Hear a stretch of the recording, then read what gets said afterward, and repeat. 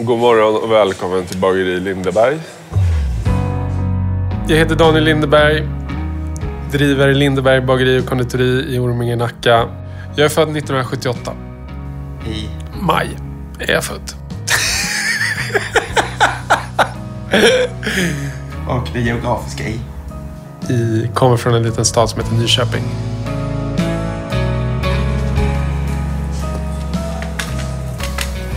Jag står och skivar gurka till frukostmackorna.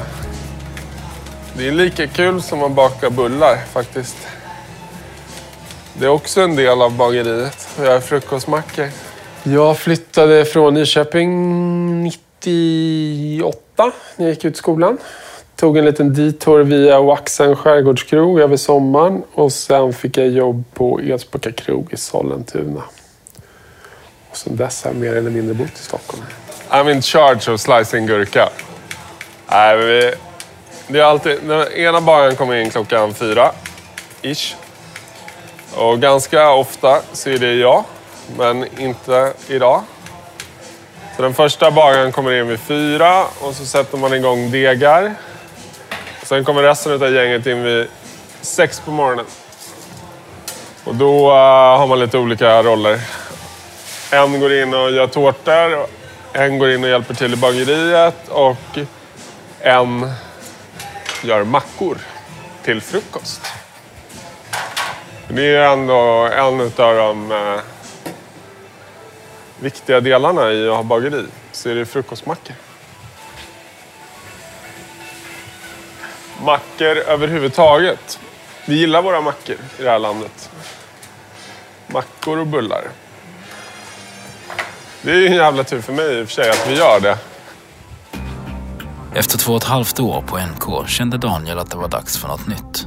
Han och vännen Björn Franzén hade tänkt fortsätta jobba i England, men slumpen ville annorlunda. Och plötsligt stod de på en båt i Antarktis. De tidigare kockarna hade sagt upp sig 2 veckor innan avgång.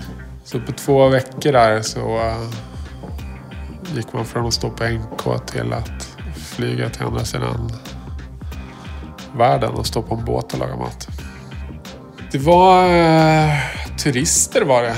Det var ett gammalt forskningsfartyg, men det var ingen forskning då. Men det var turister. Alltså vi kom ju ner och trodde att vi skulle driva Michelin-krog där nere. Men vi insåg ju ganska snabbt att det är inte så många som äter mat. Framförallt när man går över Drake's Passage från Argentina ner till Antarktiska halvön, så ganska tuff sjö. Så det var inte så många som käkade, men man lagade ju. Man gjorde frukost och sen gjorde man lunch och då var det några olika val och det var soppor och det var någon dessert, ditten och datten, och sen var det afternoon tea och sen var det middag, 3-rätters. Och så där höll det på varje dag i 6 månader.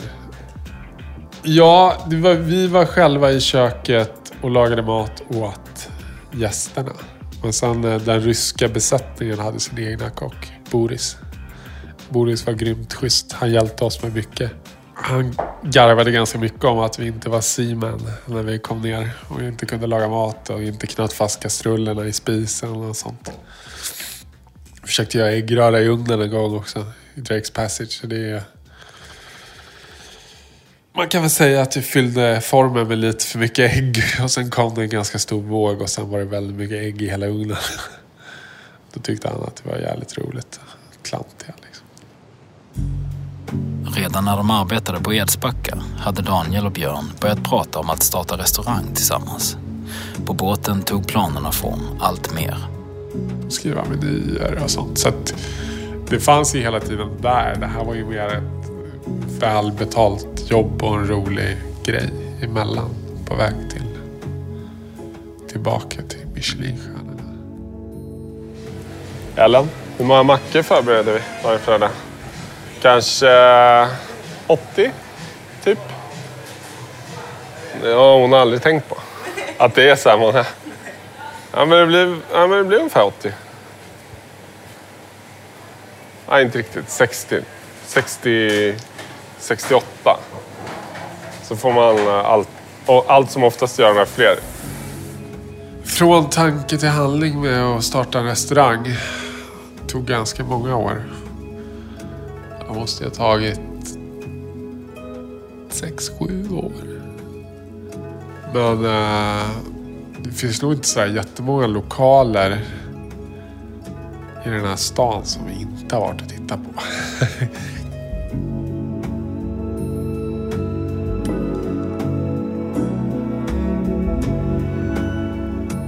Och sen slutade det med att vi köpte den minsta krogen i stan.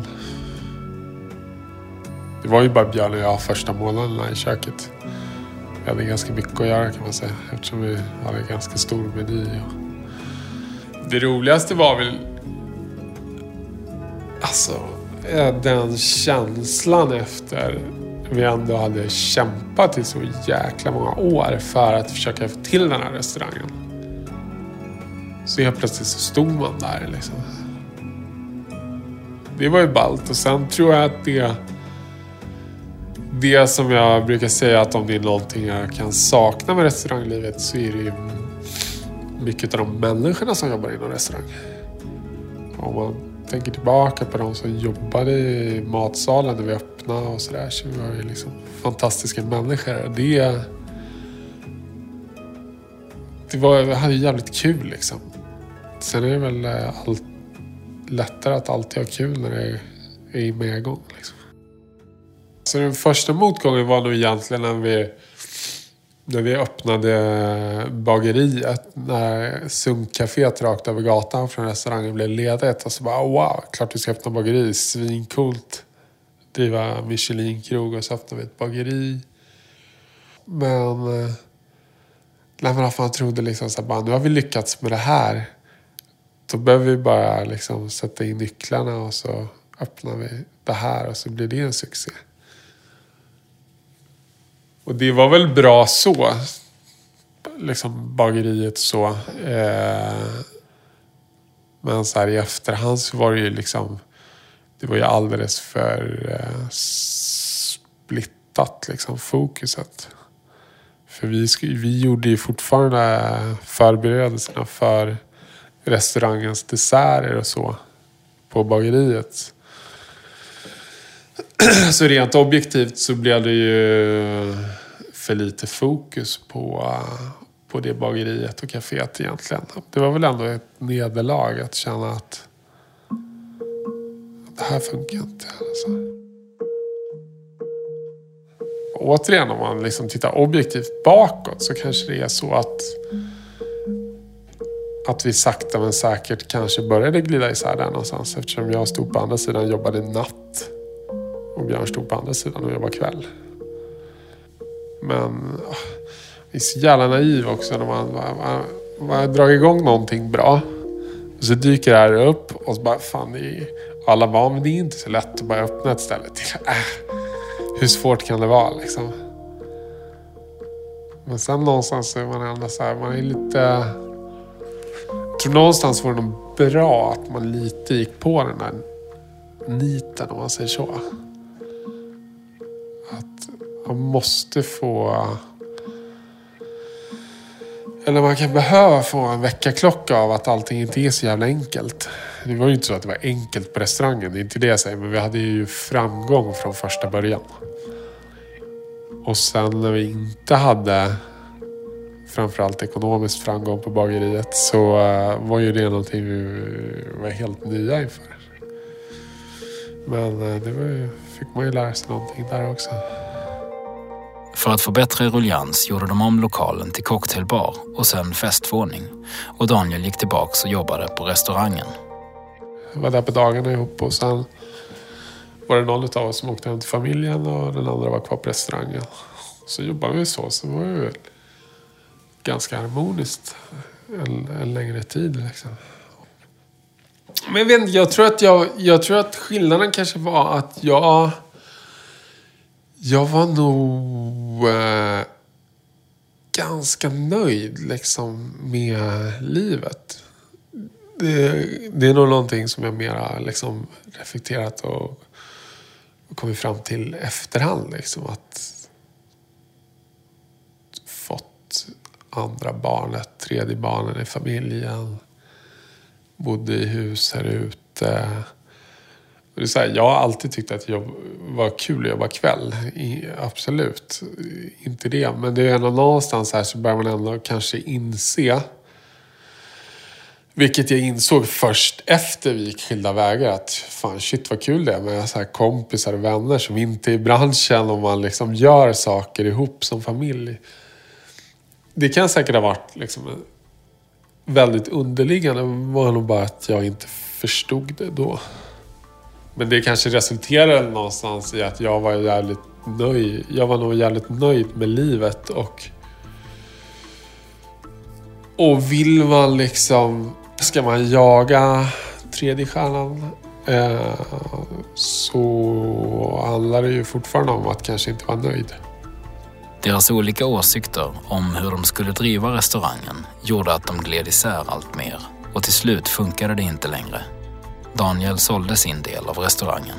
Merparten var ju väldigt positivt och vi hade jävligt mycket roligt. Och tyvärr så är mycket av sånt glömmer man ju kanske bort när det slutar i att man inte är vänner och så. Men jag tycker att desto längre tiden går så kan jag ändå känner jag mer och mer glädje över det vi gjorde på restaurangen. För det tog ganska många år innan jag tyckte att det var någonting som... Jag hade svårt att tycka att vi hade gjort någonting bra egentligen under den perioden. Men ja, vad ska man säga? Tack vare den resan så har man ju också gjort sig ett namn. Vilket såklart gynnade när man öppnade bageriet. Att det var flera som redan visste vem man var. Då så har vi ytterligare en deg som vi kallar för husets råg. Som alla i personalen är väl överens om att det är ett av de absolut godaste bröden vi gör. Vad det gäller kunder så har vi en stamkund som har förstått det här. Som köper ungefär hälften av de bröd vi gör. Så han köper ungefär 8 husets råg varannan fredag. Och sen tar jag med ett hem och sen tar de andra bagarna med ett hem. Och sen kanske om vi har tur så säljer vi de resterande bröden. I nästa avsnitt. Så därför tycker jag att det är jäkligt coolt. Oavsett hur det går i den här omröstningen så känner jag mig stolt över att så många tycker att det lilla vi gör för dem ändå betyder så mycket för dem. Det är väl kanske många gånger jag har sagt att det här är världens bästa bulle. Ett par gånger tror jag. Poddserien En egen väg presenteras i samarbete med Skoda.